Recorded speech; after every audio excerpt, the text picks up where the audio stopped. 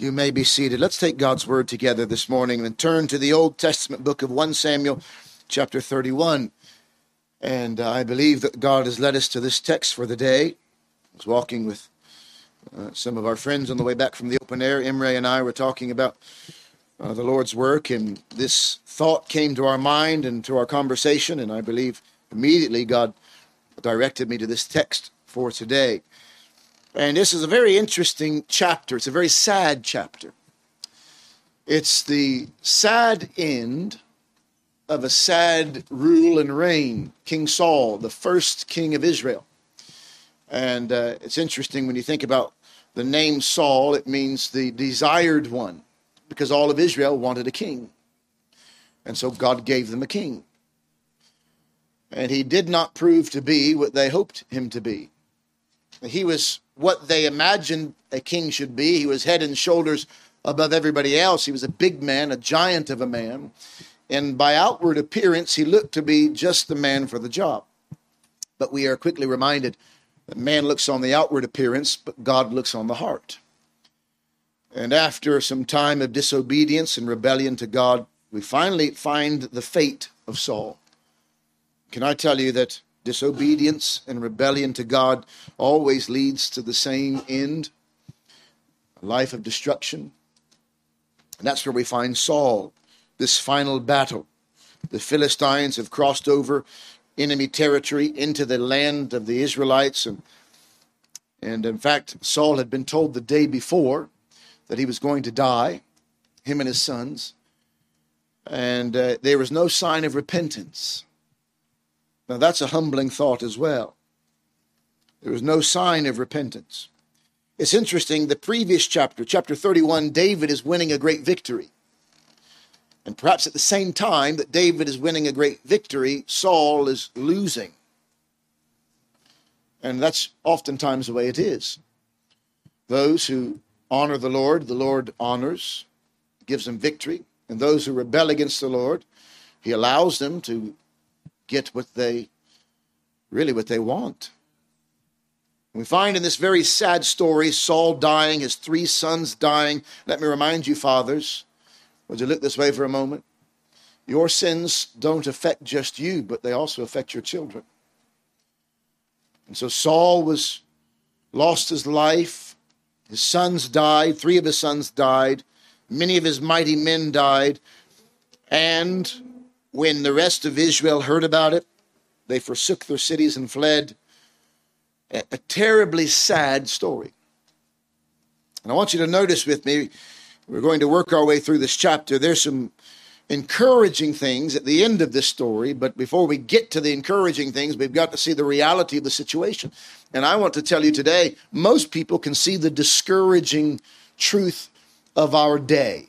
Most of humanity can see the bad in the world today, but there is much good and there's much encouragement. But let's start with that discouraging reality. The first 6 verses explain very clearly the reality of the nation of Israel. In fact, the reality really looked like death. And I don't mean to be the bearer of bad news, but if you look around us today, the state of Christianity in this country looks like death, doesn't it?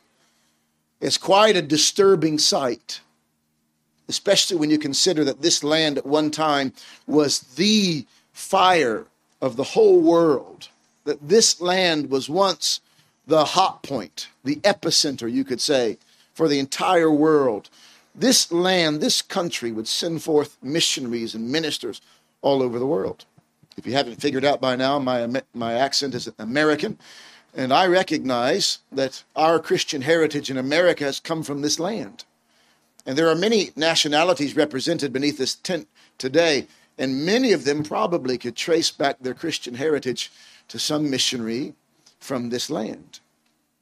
But today it's a different story, isn't it? It's very dark. And that's what happened on this day. In verse number 1, the Bible says, now the Philistines fought against Israel, and the men of Israel fled from before the Philistines and fell down slain in Mount Gilboa. You've got the men of Israel falling down, slain, wounded, mortally wounded. Verse number 2, the Philistines followed hard upon Saul and upon his sons, and the Philistines slew Jonathan and Abinadab and Melchishua, Saul's sons. And the battle went sore against Saul, and the archers hit him, and he was sore wounded of the archers. Then said Saul unto his armor bearer, you can imagine the scene. Saul was mortally wounded. He knew he was going to die, and the enemy was fast approaching. So he said to his armor bearer, you kill me, because I do not want them to do to me like they did to Samson. You remember what they did to Samson? Took him in and made a big show of him and paraded about this mighty leader of the Israeli army. And so they wanted to do the same thing to King Saul. And so Saul said to his armor bearer, kill me, you just finish it. And of course he was afraid and he wouldn't do it. And so Saul took his sword and he fell on it. Took his own life. Self-destruction. And when his armor bearer saw that Saul was dead, he fell likewise upon his sword and died with him. And verse 6 summarizes it. So Saul died, and his 3 sons, and his armor bearer, and all his men that same day together. What a sad day. What a sad day. A day of death. A day of despair. They were all dead. The king of Israel, dead. The desired one, dead. His sons, his posterity, his successors, gone. It's interesting when you think about the names of his sons. There was much more to a name in those days than oftentimes are today. But the name Jonathan, is the first one listed there, means Jehovah has given. Jonathan died. All that Jehovah had given seemed to die that day. All that God had given to the nation of Israel seemed to be gone that day. Abinadab, that's the second name listed here. He's called by another name in Scripture, Ishuai.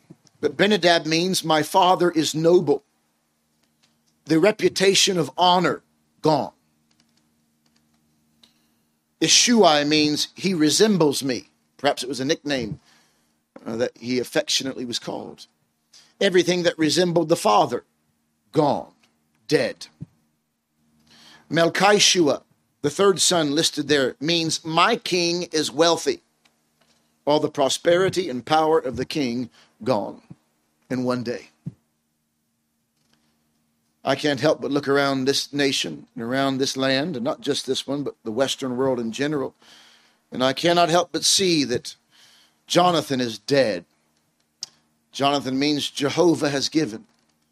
All that God has given this nation seems to be dead. All that this nation once stood for seems to be gone.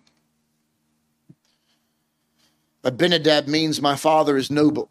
The noble, honorable reputation of God Almighty and of Christianity in this land seems to be gone. Christianity has become the laughing stock.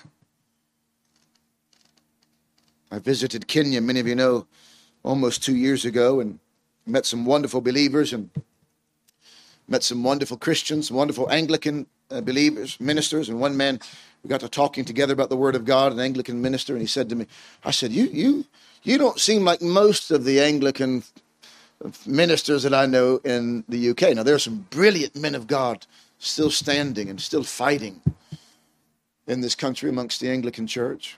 He said to me, he hung his head, he said, no. He said, actually, unfortunately, it seems as if the state church of the UK has become the laughingstock of Christianity. Think about that. Now, that's not just the case for the Anglican church. The Baptist church, what does that even mean anymore? Every denomination that once stood for something, it's very hard to find any church of any label that is standing for truth any longer.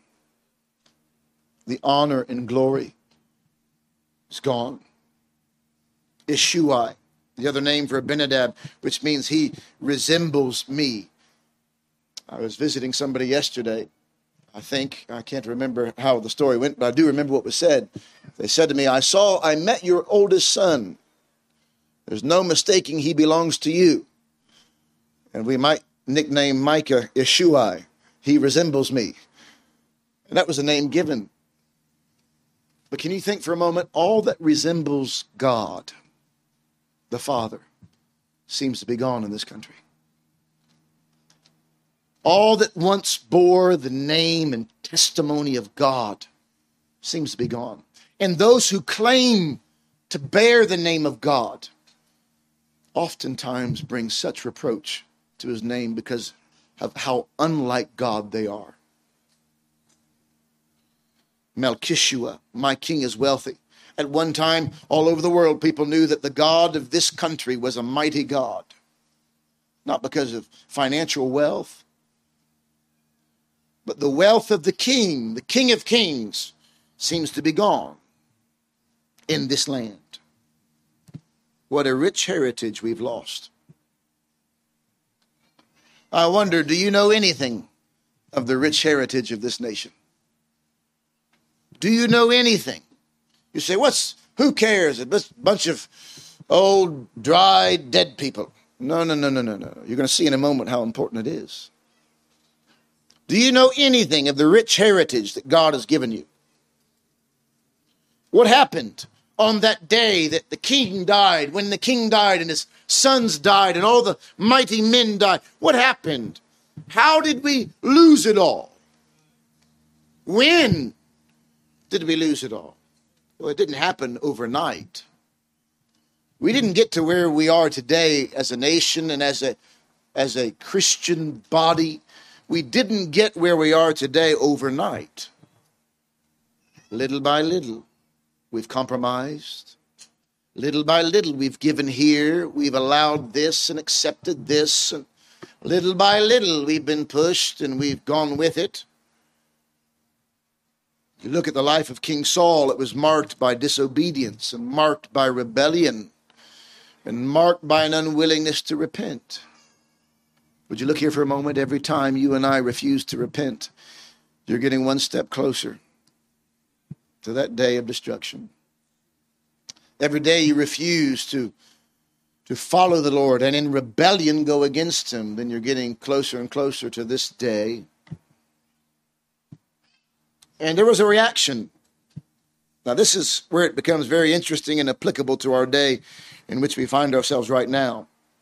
When word got out that the king was dead and his 3 sons were dead and the mighty men were dead, there were really only 2 responses. There were really only 2 kinds of reaction to such a loss. And can I suggest today that there are really only 2 responses today to the loss that this nation has experienced as a once Christian nation. There are really only 2 responses to the body of Christ, to the church of God, when we hear about what we've lost in this nation. The first response, look at it with me, verse number 7. And when the men of Israel that were on the other side of the valley, and they that were on the other side Jordan, when they saw that the men of Israel fled, and that Saul and his sons were dead, they forsook the cities and fled. Here's your first response. They saw the mighty men of valor running from the enemy. They saw Saul's men, whatever was left of Saul's men, whatever was left of God's men, they saw them running away from the problem, away from the difficulty, away from the enemy. And if the mighty men of war were running, what were they going to do? So in their own hearts, moved with fear, that the so-called mighty warriors of the faith were running, had tucked their tail and ran for the hills. There was nothing more for them to do but run. And can I tell you that the so-called mighty men have run? They've tucked their tails and fled. They've watched the rulers and the leaders be destroyed. They've watched the men who were supposed to represent the nation of Israel, the people of God. They've watched The people in the pew have watched men in the pulpit tuck their tails and run. And no wonder so many in the pews are following, running. They fled. They saw the armies running and they ran for their lives. And they forsook the cities. Now think about this for a moment. When you turn and run, when we as God's people turn and run, you're not just running for comfort and for your life, but you are leaving all that God has given you. They left the cities that God had given them. And it's an interesting thought. The sin of the leaders, the sin of Saul, had affected his sons, had affected the army, the warriors, and affected the nation of Israel, so that an entire nation was on the run. And our disobedience doesn't stop there. Our disobedience really waves a white flag and allows the enemy to take possession of what belongs to God. And there are a number of believers and churches who've waved the white flag to the enemy. And we've given what God has given us, what is not ours to give away. We've given it over to the enemy. And it gets worse. Because when they fled, the Philistines were emboldened. Anytime you run from the enemy is emboldened. Anytime you run from an enemy, whatever kind of enemy it may be, you don't just get safety. You think you're running for your life and getting safety, but you are actually empowering the enemy. And here's what they did. The Philistine soldiers came the next day and they found the bodies of Saul and the 3 sons, and they cut off his head. Think about this. Stripped off his armor and sent it into the land of the Philistines round about to publish it in the house of their idols and among the people. And they put his armor in the house of Ashtaroth, and they fastened his body to the wall of Bethshan. Here's what they said. Our God is greater than their God. Can I just say to you, every time you bow down and run, you are telling the enemy that their God is greater than yours. Every time you tuck tail and head for the hills in fear, you are saying that your God is unable. And they took the bodies of the king and the sons, desecrated the bodies and published them around the land to say, look, the God of Israel is weak. The God of Israel is dead. And can I tell you, Satan and all of his principalities and powers are jumping with glee as Christian after Christian has tucked their tail and run. As believer after believer has bowed down in fear and submission to the enemy. We have emboldened and empowered the enemy, and they have disgraced the name of our God. All that God had given them had been possessed by the enemy now. I wonder this morning, what has God given us that we have forfeited to the enemy by running in fear? Have you forsaken the heritage of the saints? Are you running? That's the first response to such a loss. But there is another response. And this is the response that I want to be a part of. There's another response. It's interesting. Verse number 7, when the men of Israel saw, they forsook their cities and fled. But if you look at verse 11, when the inhabitants of Jabesh Gilead heard of that which the Philistines had done to Saul, all the valiant men arose. Boy, there were a kind of people, a group of people who saw what the enemy had done and were doing, and in fear they forsook the cities and they fled. But there was another group of people, and it was enough just to hear of it. It was enough just to hear of it. And the Bible says all the valiant men arose. I want to tell you this morning, you can forsake your heritage and run, or you can arise. That's it. There's no middle ground. You can forsake your heritage and run, or you can arise. Well, I'm not running, but I don't want to make a big fuss. Well, you might as well run. What's the point of staying? All the valiant men arose. And now I don't know who the first was to stand up when they heard the news. I can imagine the news coming to those men of Jabesh Gilead that day, and perhaps they were all sat about a fire, and word came that King Saul was dead, and his sons were dead, and all the mighty men were dead, and everybody was running. And the Philistines had begun to take over the cities. I don't know who, but someone that day stood up and said, something must be done. Somebody stood up that day. And by the way, it doesn't really matter who stood up, but when he did, or when they did, others stood up also. In fact, all the valiant men arose. Now that tells me something. There were valiant men waiting. There were men of courage and men of inward strength and men of conviction that were waiting, and they knew that it was wrong, but they didn't know how to go about it. They didn't know what to do at all. But the moment one stood up, another stood up, and another stood up, and finally they said, let's go. Let's go. And I believe just as there were valiant men then, there are valiant men today.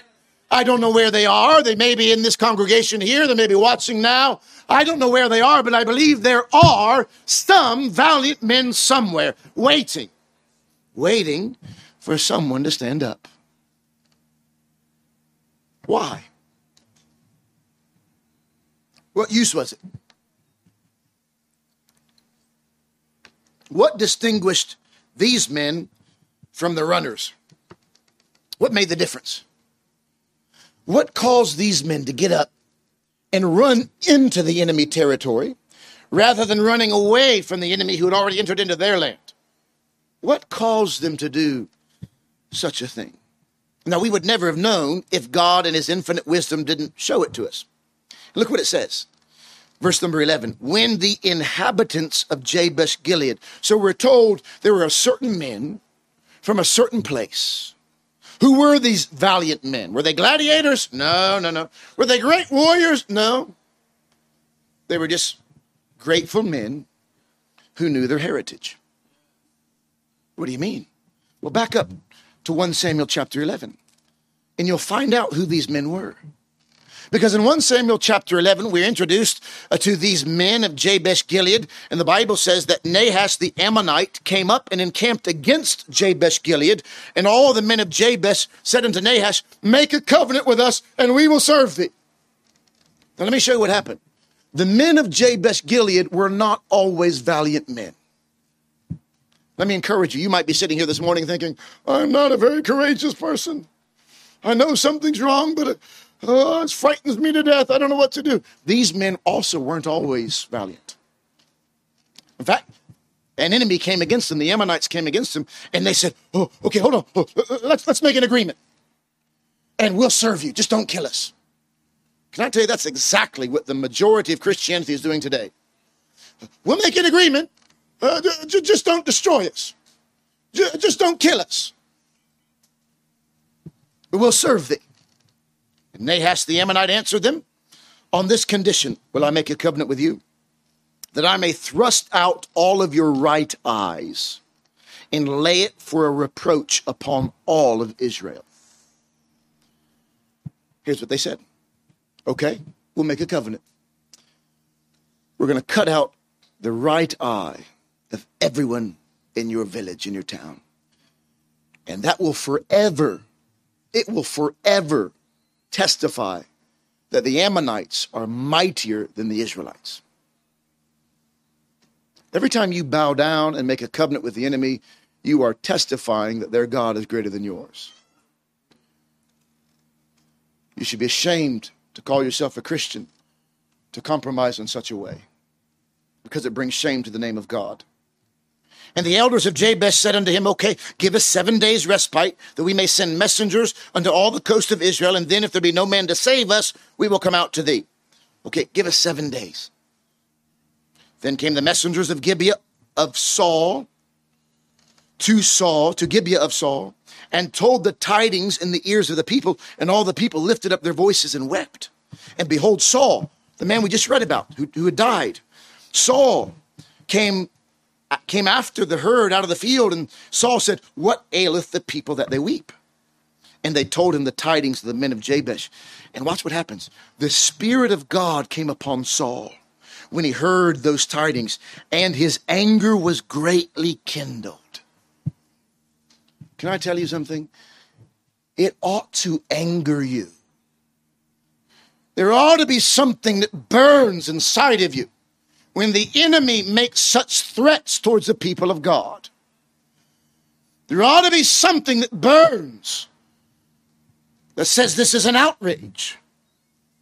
And so he took a yoke, watch this, Saul took a yoke of two cows, you know what that is, hewed them in pieces and cut them in a bunch of pieces and sent them throughout all the coast of Israel by the hands of his messengers, saying, whosoever cometh not forth after Saul and after Samuel, so shall it be done unto his oxen.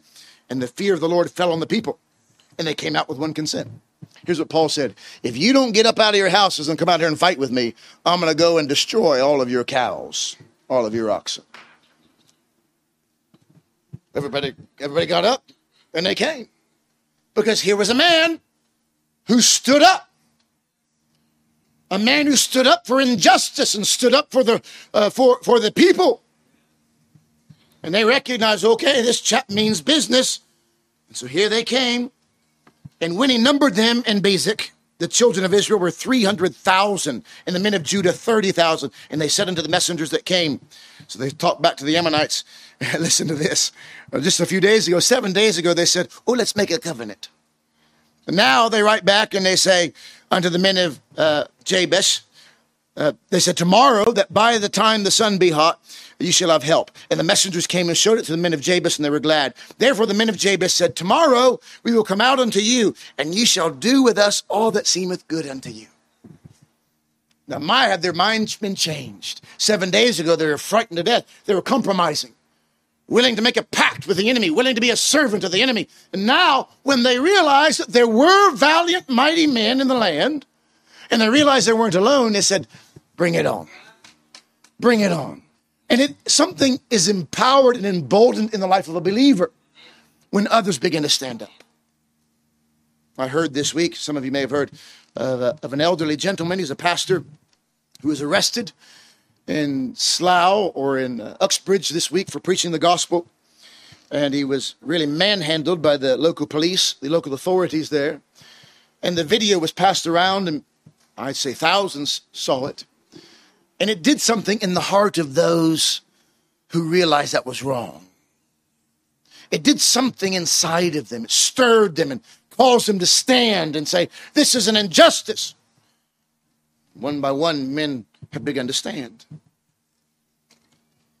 Well, on the morrow, Saul put the people in 3 companies. They came in the midst of the host in the morning watch, and they slew the Ammonites until the heat of the day. And it came to pass that they which remained were scattered, so that 2 of them were not left together. And so because of Saul, Jabesh Gilead was spared. And so if you fast forward to 1 Samuel 31, Saul's now dead. The man who God used to save these people was dead.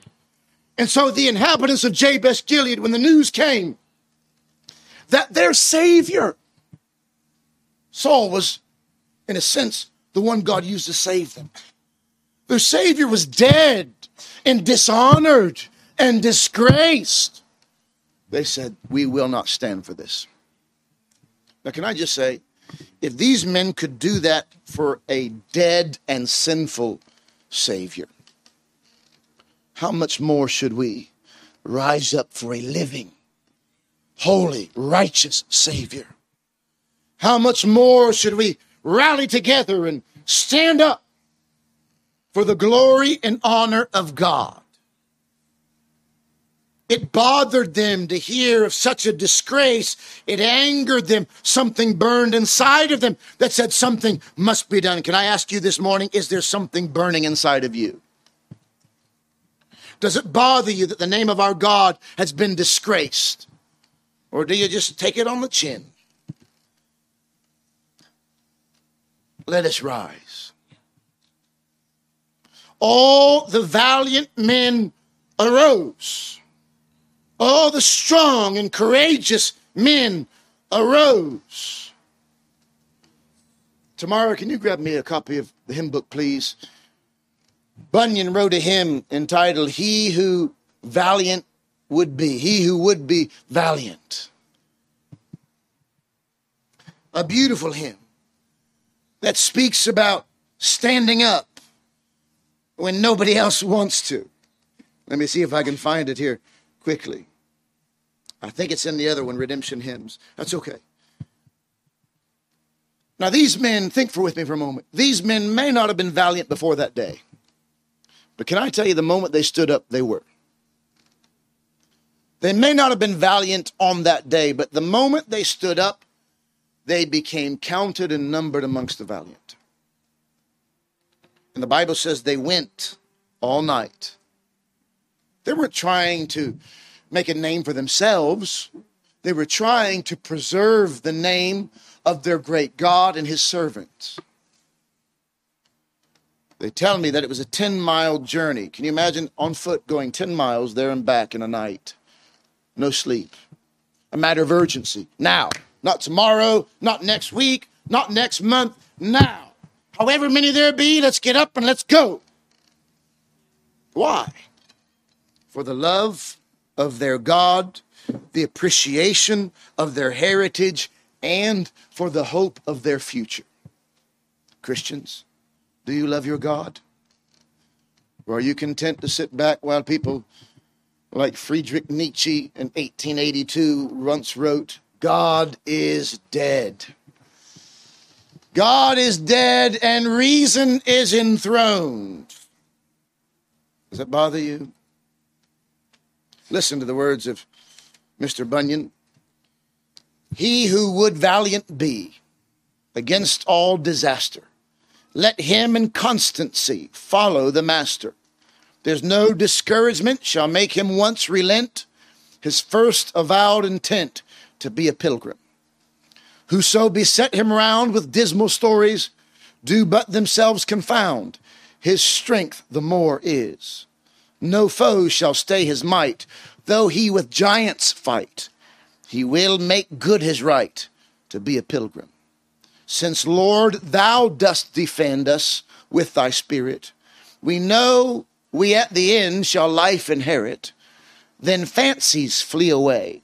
I'll fear not what men say. I'll labor night and day to be a pilgrim. What about you? Will you? Or will you be afraid and run? Give up everything that God gave you. All the valiant men arose. They went all night, took the body of Saul and the bodies of his sons from the wall of Bethshem, came to Jabesh, burnt them there, took their bones, buried them under a tree at Jabesh, and fasted 7 days. Because the honor and glory of their God demanded it. And nothing has changed today. The honor and glory of God demands that his people stand up. For truth. For the truth of his word. For the honor of his name. That's what we're standing for. For the glory of God. For the testimony of Jesus Christ. Because of the rich heritage of the saints who've gone before. Because of Ridley, Latimer, and Cranmer were burned at the stake here in Oxford. Think about it. Have they died in vain? No. They knew what they were dying for. And Latimer said to Ridley on that day, play the man. Play the man, Master Ridley. May we today light such a flame as I trust shall never be put out. And it's still flickering. Maybe very dimly and maybe very low, but it's still flickering. And all it needs is for a few to stand up. And so others also might stand. Will you be one of those valiant men? All the valiant men arose, but the others ran. They forsook the cities and fled. God, forgive those who have forsaken the things of God and run. And may God keep us from ever doing the same. Let's pray. Father in heaven, we come this morning humbly before our great God. We thank thee for Christ, who did not run, but stood. The truly valiant one, the truly courageous one, our Savior, Jesus Christ, who was willing not just to stand, but to die, that we might live. Forgive us for the days we've been ashamed of our Savior. Forgive us for the days that we have cowered in fear. Instead, we pray that today thy Spirit may fill us and empower us and embolden us, that we might be used of thee to make such a stand for thy glory, for the thing that matters, for the testimony of thy name. God, please help us. Help us to have only fear for thee. No longer a fear for man, and no longer for a fear of what man may say, but instead only fear for thee. Help us to love thee so much and to recognize that our Savior has died for us and risen again. And the very least we can do is stand for him. Help us today. May some of thy people move from the fearful to the valiant today. May there be some of thy dear saints today that are brought from fear to faith and valor. Use us for thy glory, Father. May we be like those men who went all night for thy name's sake and for thy glory. We pray these things in Jesus' name and for his sake. Amen. Amen. Let's sing a very appropriate hymn in closing, hymn number 4, Stand Up for Jesus, Ye Soldiers of the Cross. Some of these songs have almost been forgotten over the last year, haven't they?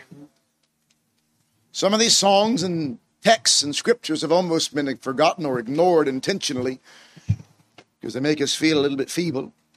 Stand up for Jesus, ye soldiers of the cross. Let's stand. Hymn number 4.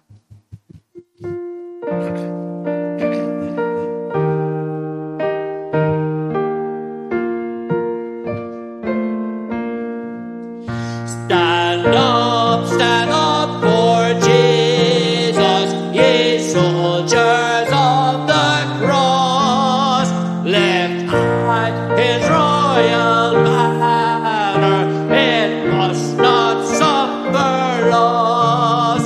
From victory unto victory,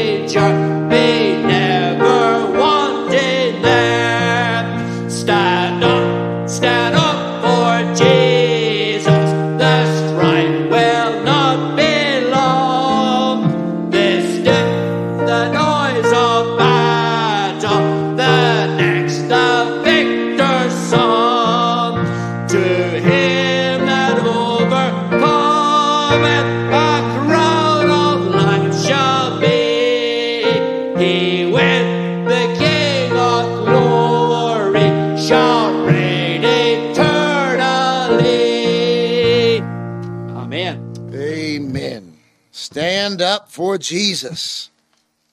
It's interesting when you think about that story. When everybody ran, the enemy came and stole everything. And as Christians are running today, the enemy is stealing everything. They're stealing our children. Think about it. They're stealing our heritage. They're rewriting history. Think about it. Stand up for Jesus. Bunyan wrote that beautiful book, Pilgrim's Progress. There's a character in it called Valiant for Truth. Courageous for truth. That's what we should be. If you walk through Christ Church Meadow, entering through the gates off of St. Aldate Street there's a little inscription right outside of the beautiful gardens of Christ Church. There's a sword in the footpath and a quote above that sword. Most people walk over top of it and never see it and never even notice it. And it says, "My sword I give to him that shall succeed me in my pilgrimage." That's a quote from Bunyan's Pilgrim Progress, from Valiant for Truth. The sword must be passed on. When one great valiant man dies, another one needs to stand. And there have been a lot of valiant men who have gone on, they've died, but very few have stood in their place. It's time to stand. All the valiant men arose. We're living in a very weak society and day and age, aren't we? Very little demonstration of valor and of courage. But may it be restored, and may it be restored with the people of God. May God help us. Let's pray together, then we'll be on our way. Father, we ask of thee to help us to stand up for Jesus. Help us to truly be soldiers of the cross. To stand for truth, for what matters. To stand for the testimony of Jesus Christ our Lord. To stand for thy glory. To stand for the truth of thy word and the doctrines found within it. Stir us, Lord, I pray. May this be just a little example of what it was in the camp of the Jabesh Gileadites when they heard that news. May today there be a stirring and an arising. May we sing with Charles Wesley, "Arise, my soul, arise. Shake off thy guilty fears." Help us, we pray. Use us for thy glory. May we go from strength to strength, from one demonstration of valor to the next. Not for our name's sake, but for thine. For truly thou art worthy, and thou alone. We pray these things in the name of Jesus, our Lord and Savior, and for his